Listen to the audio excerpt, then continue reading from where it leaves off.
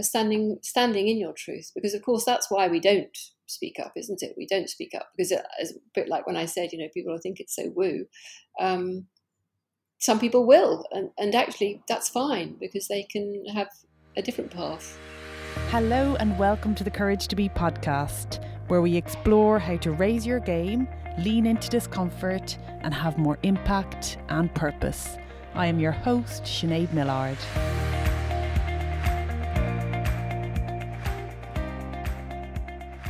Hello everyone, welcome back to this week's conversation. I was pulling together the clip this week, so each week I will pull together a short clip featuring some of the highlights from my conversation. And I was just left with far too many highlights. And I think that really talks to today's guest, who is the wonderful Marian Boswall. And Marian is a leading landscape architect known for designing beautiful landscapes in sensitive places. We talk about Marian's work today, which regularly features in national magazines and has won many awards. Marian founded her studio, MBLA, in 2004. But as always on The Courage to Be, we open up the conversation much more. We talk about writing. We talk about the courage to use your voice. We talk about beliefs that have been inherited, beliefs that Marian has chosen to let go, some of the lessons that she feels she's learned. And as a parent, some of the lessons that she's been inspired to pass on to her children. And of course, we look back on the year that has just gone with COVID and isolation and hear how that has been for Marian. And I think that's all for me. I think you'll see pretty quickly here. Marian has a wonderful way of words, of painting a picture, of using language to depict how it is she has experienced something or sees something. And I think, or I hope you find that just as wonderfully uplifting and nourishing as I did. All right, that's all from me. I'll hand you over to my conversation with Marian. Marian, you are very welcome to the Courage to Be podcast. Thank you so much for asking me. Oh, it's a pleasure. Marian, I'd like to begin with, in your words, you work with the land and people that love it. I would love for you to bring this to life for us. So what does that mean? And maybe even what inspired you to do the work that you do today? So I was drawn to write that because I think it's very clear. It's very clear to me that as a landscape architect, you have at least two clients. You have the person who engages you, or the people who engage you, and you also have the land, because it's really important that we all think of the land and that we all are working towards the common good of the land. And so the people that love the land are the people that invite me to help them to do something with it. So that's why I have that as my kind of strapline on Instagram. I think you probably would have seen that. Yes. And I think that love is a really important thing as well, because you hear about sort of ecosystem services and all these kind of scientific ways of looking at sort of how many trees we can use and how much carbon they can lock up. But actually, deep down, it's about love. It's about how we treat each other and about how we treat the animals, the plants, the insects. Everything is how we are part of Gaia altogether. So yes, that's the kind of bottom line, if we're diving in deep straight away. Yeah, no, we're definitely diving in deep. And I think there's two things that come to mind. You've raised the word love now, which I'm quite interested in, because recently I've been enjoying a lot of the work of Alain de Botton, who talks about love and how we sometimes view it and other ways in which we could view it. So I think maybe in the context of your work, but in life more general, what does love mean to you? Gosh. I think it means a deep sense of belonging and of coming home, and of that amazing peace, that stillness that you can find if you're walking at dawn and it's just you and the larks in a big field, just larks ascending, or if you're meditating and you can just feel that amazing stillness beyond everything else. That and the community of fellowship with other people and animals, and that's what I mean by love. It's a kind of huge universal undercurrent which underpins absolutely everything that we do and that we share, and the whole reason really for being. Yeah, because I think I did read on preparing for this conversation at one stage. Did you say your first love was plants? Did I dream that, or did I really say that?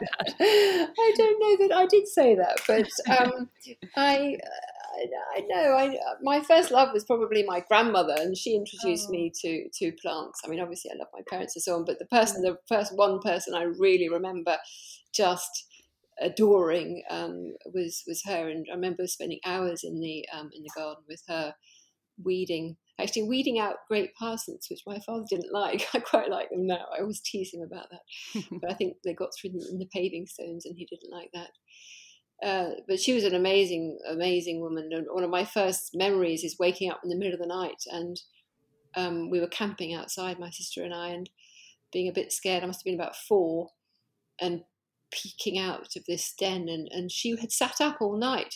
She was sitting there with a rug over her knees in the corner, completely outside. And she must have been, I don't know how old she was. It was quite soon before she died, so she must have been quite old. But that was a wonderful feeling of love. It's beautiful, and it's interesting in preparing as well. I started to reflect on some of my childhood memories, and maybe this is a nice place as well to bring the audience in. And for me, it's not. I've never really reflected on I guess my childhood in the context of nature and my garden, and I realized that so many of my strongest memories were actually outdoors, and I think I was inspired. It was through your TED talk, and we'll come on to that at a point in time. And I guess it would be nice, maybe at this point in time, even to invite the audience to reflect and to think about that, because I certainly didn't think I had that many memories. Like I wrote a few down. I remembered the dandelion clocks, helicopter trees, blackberry picking, and thinking that, as a young child, I had almost this natural affinity to nature, that we were connected to the seasons, or we knew when the blackberries were coming, and would always claim we'd never eat that many blackberries again, and then you'd start all over until the season was finished. And like falling into a bunch of nettles was like a part of childhood. It was just when was it going to happen? That was kind of it. And then using your dock leaves for a cure. And Yes, I think yes. it made me feel quite melancholy but proud to think, gosh, that was an incredible part of, maybe a part of my childhood that I hadn't fully given credit to my parents, because we would head up the fields, kind of quote unquote, with my cousin. And I remember we'd spend the entire day up there thinking everyone's going to be worried about us when we get home. And of course, nobody noticed. Meeting that need for freedom, but also that affinity to nature. And I guess I started to think about my girls, and it's quite different, even though, yes, there is that intention for them to get out in nature. And I guess I'd love to hear from you on this. I'm kind of sharing a few anecdotes and stories that were quite powerful for me, and Mm. maybe some of your early memories, but also what's the connection between well-being and childhood development as it relates to nature. Yeah, well, I think one of the extraordinary things for me when we moved out of London was that when you're in a London park, you do spend all your time. My children were sort of 3 and 5 or something like that when we moved out. You spend a lot of time saying, don't go in the bushes without me, don't go out of my sight. And it Mm. was quite difficult to begin with when we moved here to get them to let go of my apron strings, because we had sort of almost inbuilt a fear into them that they shouldn't be wandering off down the garden. I mean, it didn't take very long at all for the change, but I did think at the time, gosh, we are conditioning. I was conditioning. I'm not saying everybody does. I was conditioning them to be afraid, um, whereas actually, when they were here, it was wonderful then to see them disappearing off. There's an extent to how loose the apron strings ought to go, and perhaps mine were too loose, because there was one time when I came outside to hear them calling me from the top of a is it 20 meter tree? And they were right at the top of this enormous pine tree, both of them saying, "Look, Mummy, we can see the local town from here."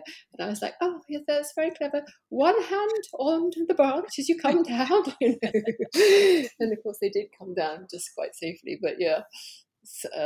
But I think that those childhood memories and being allowed to scrape your knees, and I think these days, perhaps if people live in towns, they save it up for holidays, and then we all remember, though, don't we? As soon as you take your children away and you watch them play on the beach, and that lovely sand between the toes, or mud pies, and all those sorts of things. I think and it's not just children, is it? The adults.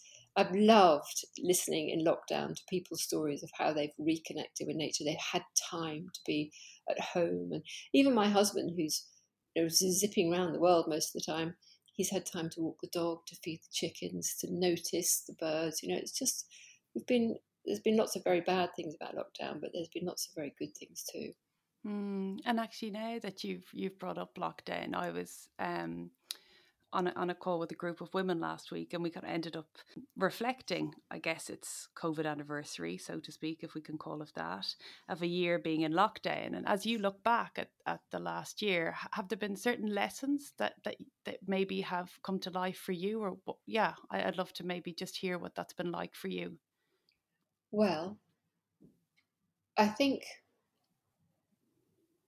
the slowing down for me has been a dream come true. I have been so worried, as many people have about the rate at which we're burning fossil fuels and the rate at which we are polluting the earth, and it's completely unsustainable. And just last year, I would get up early in the morning and I would just video the silence because it was extraordinary. And I remember the first time when the planes went over again, seeing the streaks in the sky and thinking, gosh, well, that's the beginning of the end of this amazing period of quiet. So the lessons there really are about the fact that we can do something about how we live if, as a collective, we want to. And I think some of the wonderful things going on with people speaking up around the world about how the world that they want to see happening has been born out of this amazing realization of we all think that we're powerless and the machine is going one way, or the machine or they are doing something. But actually, each one of us has a little bit of power in how we live. And I'm seeing more and more, I'm loving seeing people talking about sustainability, conscious design, all these sorts of things. And in a way, some of it doesn't matter if some of it's greenwashing, because the real thing will follow. But if that's the way we're moving, the real thing will follow. So that, for me, the lockdown was about that. And the other funny thing about lockdown is it was quite good for introverts.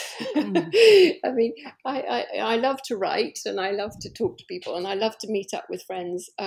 But big groups and big parties are kind of not my favourite thing. So it was a bit of a leveler, really, between the people who think and write and do and the people who jump up and down and make a lot of noise. So I think quite a few introverts quite liked it. I don't know if you found that with other people. Yeah, well, it's interesting that you bring up writing, actually, because that's something I wanted to bring into our conversation. And you write beautifully from what I've read on your Instagram, right? And I'm sure there's much more that I've never had the opportunity to read. And Thank you. yeah, and lately, to your point, actually, during lockdown, I've taken to writing a little bit more, very little, just getting my thoughts on a page. Sometimes it turns into Good. a poem, sometimes it doesn't, who knows. Brilliant. And I have this sense that writing is an act that helps me, that supports me, and I'm curious to learn a little about your relationship with writing and perhaps how it has or has not evolved over the years. Oh, I love writing. I mean, I love words.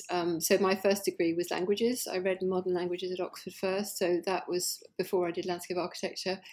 So how words work and how they can be different, and how the same words on the same page but moved around in different order can mean different things. I love words. So I think I wanted to be a writer before I wanted to be a designer, probably. And what I really like about words is that they can paint a picture with your eyes shut, and they can get across a feeling or a message, and it's there forever. I mean, if you think of the Verlaine poem, it's words and all of art is there forever. How it's evolved, I think, it's lovely. I think that so many things are gifts from other people. And I know that when you and I met, we met on an Elizabeth Cairns course, and that was an amazing gift. So a friend of mine, Nicolette, pinged me a message on Facebook or Instagram saying, I've just seen this lady, I think she'd be right up your street. Mm. And I had one of those moments when you sort of have that sort of heartbeat, like, oh my goodness, I've got to book this right now. And what was amazing about Elizabeth's couple of days was that she teased out of me, and I'm sure other people as well, why it is that we do what we do. And after that, I felt a little bit braver to talk about it and to speak my truth and to stand my ground. And then I began writing more on Instagram. Then somebody else said, oh, would you like to write some articles? So I wrote some articles for Gardens Illustrated.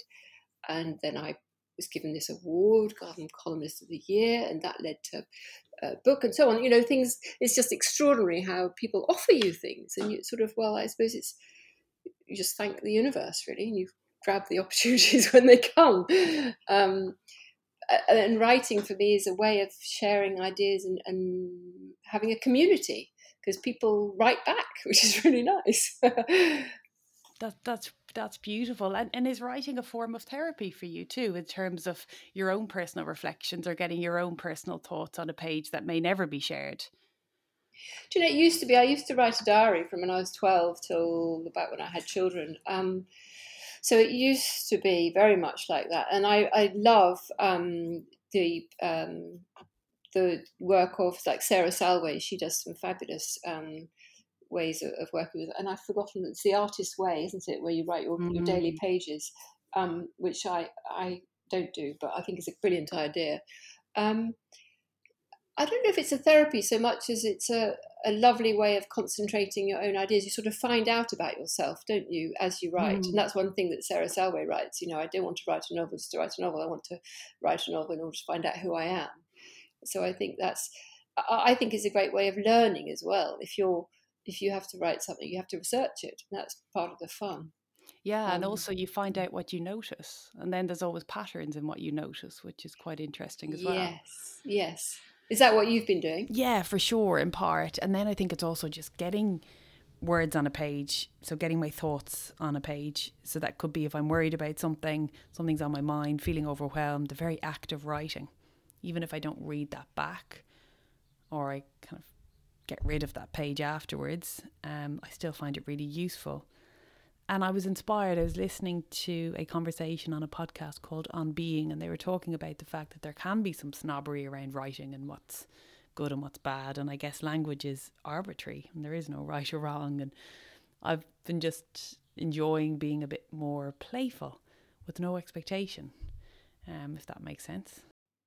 No, and also I think creativity, stifling creativity, it's amazing when you go back and look at all the times when you've been shut down and you've been shamed or you've been made to feel vulnerable.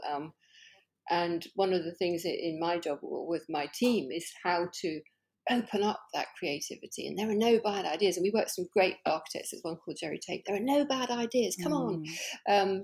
And just to open that up, because so often one is afraid that somebody will look at you and say, oh, that's rubbish. I remember at university, I loved a romantic poem when they said something about, I can't remember, maybe it was the woman's eyes were like stars or something, you know, which perhaps, and the Don I was talking to said something like, well, that's such a hackneyed phrase, how ridiculous. But it was the first time I'd read it and I quite liked it. And I think that we trample on so much through sort of quasi cleverness, don't we? Whereas actually that naivety and fresh eyes is so important. And that's how we are going to change the world. It's not by accepting everything and it's always been like that and the clever people think it must be like that. It's by challenging it and saying, no, we want to live a different way. We want to change the way we live. And there are better ways. Do you know Charles Eisenstein? He wrote a brilliant book called The More Beautiful World Our Hearts Know Is Possible.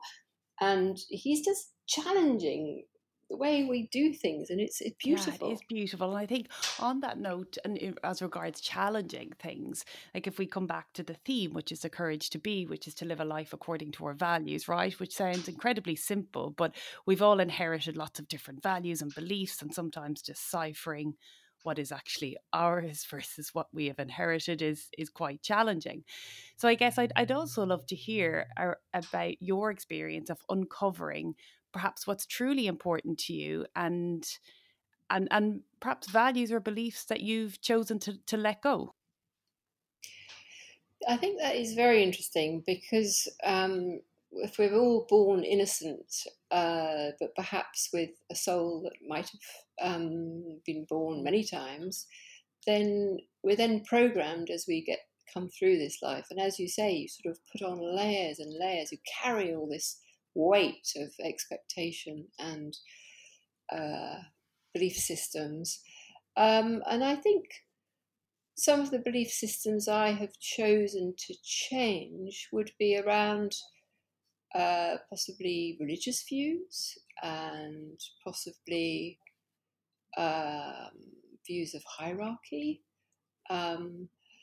And yeah, I think where we stand in the world and what happens next, all those sorts of things.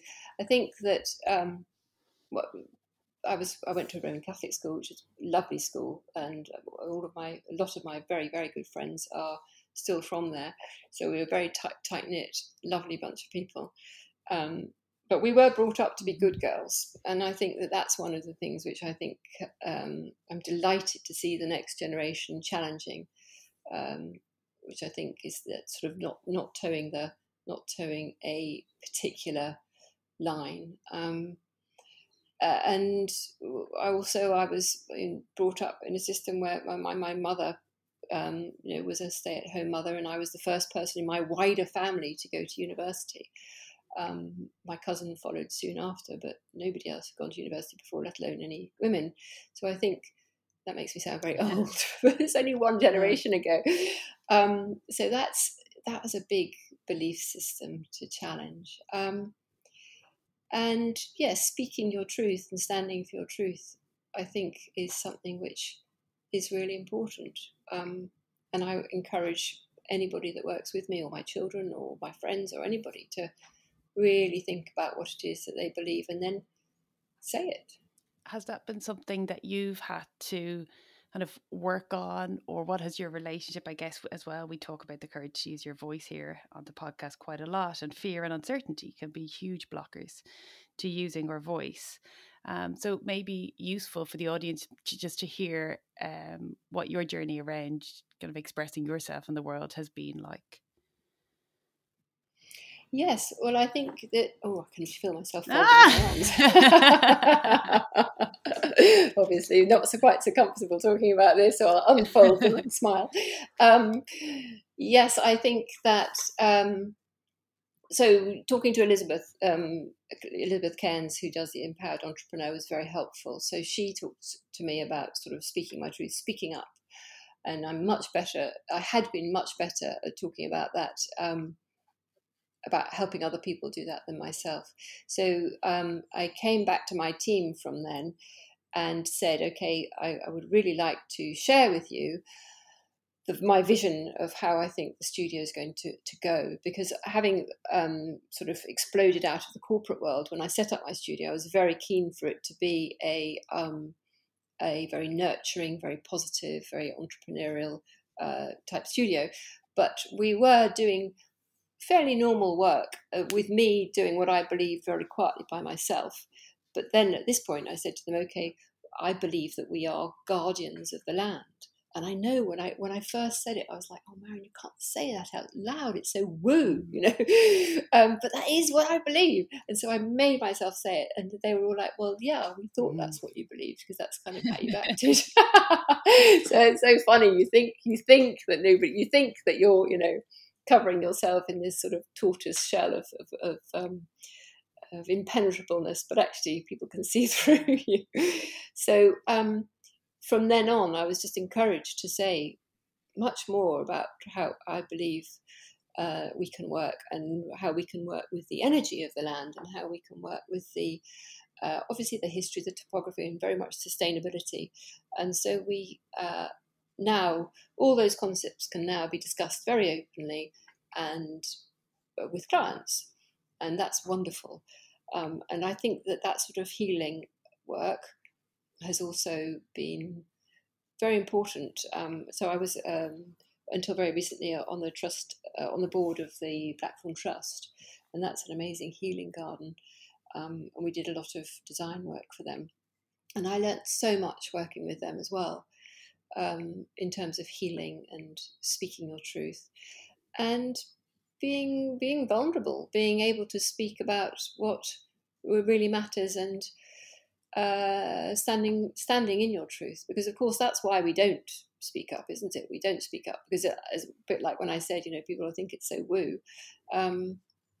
Some people will, and actually that's fine, because they can have a different path. So one sort of has to get used to that. Yeah, I'm almost thinking of I'm thinking of a few things. Just as you say that, it's almost like imagining there's somebody out there who is struggling to speak up or to use their voice in a particular area, and I'm thinking of your readiness to speak up, because if I look back, just very much from the outside, and I see that you did a TED talk, you speak beautifully on your Instagram page, which feels like it comes from a place of authenticity. Like you said, you write for various different publications. So I'm just generally interested in, I guess, that impetus to speak up and how we could expedite it, or how we could speed that process up for people, so that it's not necessarily an age thing whereby we reach a certain age and it's like, oh, you know what, I'm old and wise and I'm just going to say what it is I believe in. It's almost looking at that kind of younger generation, and maybe I'm just going to throw this out there and hear if you have any thoughts on that. But is there anything that can be done to support us to speak up and to lean into our voice much earlier? Well, I think the things like doing the artist's way, the daily pages, and knowing who you are is really important. What I do see quite a bit of is people jumping on various bandwagons and thinking, well, I want to speak, so I'm going to say the same as somebody else. But actually, that isn't necessarily what these individuals, what anybody themselves really thinks. So I think it's great if people can just sit down and well, meditation is a brilliant way of doing it. To really understand yourself at any age. I mean, my children, I've taken them both on meditation retreats. They alternatively think that I'm completely barking, and they completely get it. Both agree. But I think that way of understanding yourself is so important, because then you can stand in your power and not feel that what you're saying is to be beaten down. I think it's that stillness that I was talking back at the beginning. It's that understanding of being part of something bigger and really important, and then you must speak it and not worry what people say. And so people might think you're mad even if you don't say anything, so you might as well say it. Yeah. And would you say, Marian, that you worry far less than perhaps you previously would? About what people think of Yeah. myself, about Yeah. people what think of me. Yes, definitely. And I think that does come with a bit of when a bit of endorsement, because I have spent my whole life trying to achieve and ticking all the boxes, and all the things you're supposed to do. And I try to encourage my children in particular not to try to feel that they have to tick all of those boxes, because actually we are enough. And I think if you can look at yourself in the mirror from any age and say to yourself, you are enough, it's really important. Don't you love it? Sometimes, if you look at people whose features, I think particularly some Mediterranean women, they have been told so often that they're beautiful, that their features might be organised in a way that we might not think was beautiful here, but they are beautiful. They shine with an inner radiance. And we must tell our children that they are beautiful and enough and clever and all those things, and tell ourselves. It's really important to look in the mirror and tell yourself, you are beautiful, you are enough, I love you, all those sorts of things, because it's the you inside you is part of the greater collective. I'm sounding a little bit woo here, I can tell, but No. it's very important that we that we Well, do. I think thankfully it's not woo anymore at all, which is wonderful. And I think challenging the beauty standards. And it's funny because when you mention the word beautiful, sometimes actually avoid using the word at all with my children, because I'm almost afraid that it fits in the same box as I know it doesn't, as pretty, and it's almost like, because of what I learned about beauty, I no longer believe, but you're right, it's reframing and redefining true beauty, and I think there's just a lovely energy right now of people really challenging the status quo and beliefs that we've inherited that are so deeply ingrained. And I had a conversation with Jenny Keane last week and she's doing wonderful work just trying to really bring a new voice and to normalize sex and sexuality, and irrespective of the theme, so that happens to be sex and sexuality, it really, what matters is the insight, which is what have we learned. And I feel like this past year for me has certainly been a year of unlearning, and I think that everything that you say just really hits home, and something that I think that people are starting to realize more and more, which is really nice. I think they are too. I'm very excited. I'm very excited for the future.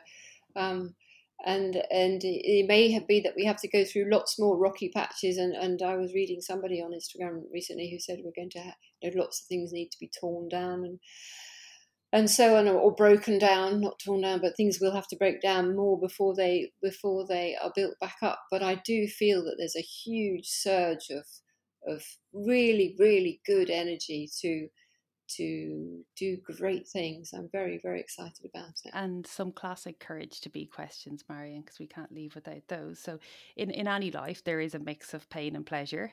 So I'm interested just to hear from you, what tools perhaps do you have to manage those more painful periods or just tougher emotions? Uh, well, I think that life is always a roller coaster, and we are sent lots of things to learn from. Um, so the tougher periods are gifts as much as the really lovely things. So I think looking at them and wondering why they have been sent is always something which I would do. And sometimes I laugh out loud. If I've been sent a situation which just looks so dire, I'm like, oh no, what's this all about? So I think understanding the triviality, I suppose, of or the smallness of who I am compared to everything else is very helpful. Um, and a sense of the ridiculous is often helpful. But also, I think that deep inner stillness and peace and knowing that small though I am, that I am part of something really big and really powerful. So, in terms of specific tools, I do a lot of meditation, I do a lot of walking, I have wonderful friends, lovely family. All those sorts of things are, if you are supported, then that's huge.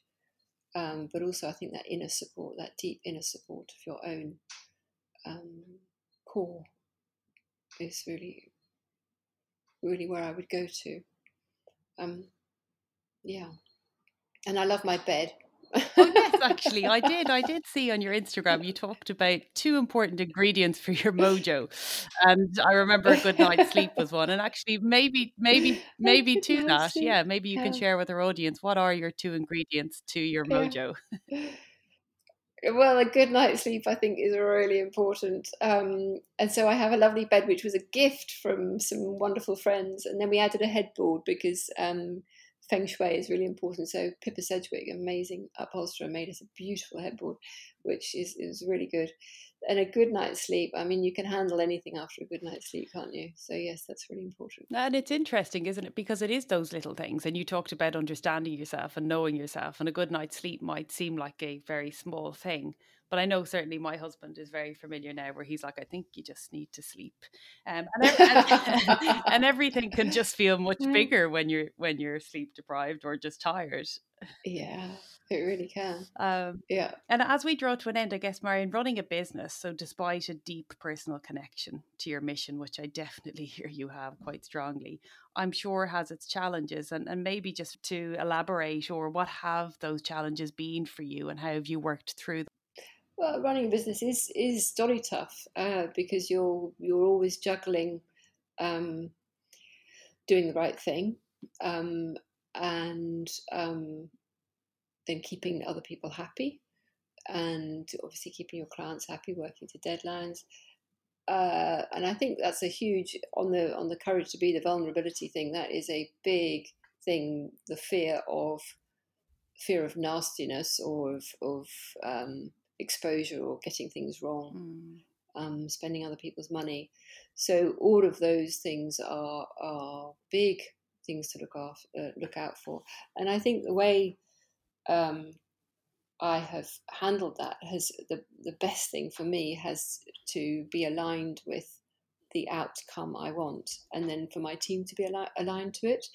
And working with Dr. David McGavin at the Blackthorn Trust, he had a wonderful phrase, which is, if we do the right thing, the gods will listen. And that can be gods with a small g, capital G, Mother Earth, universal consciousness, whatever you like. But we try really hard as a practice to do the right thing in the belief that abundance will follow. And that has been a huge eye-opener, and it makes everything okay, because when things go wrong, as long as you've done your absolute best, then you can go with a completely clear conscience and say, look, this is what happened. This is how we're going to put it right, whether that's internal people or external, whatever. So I think that has been a huge sort of journey and solace. Things don't very often go wrong, but it's a lovely way to be. And I love Boyd Varty's Lion Tracker's Guide to Life. Do you know that book? I do. He says, he says, we don't know where we're going, but we know how we're going to get there. That's kind of our mantra in the studio. I love that. Marian, I think this takes us to a lovely place. It has been such a pleasure, and thank you so much for joining me. Thank you. It's been lovely to talk to you, Sinead.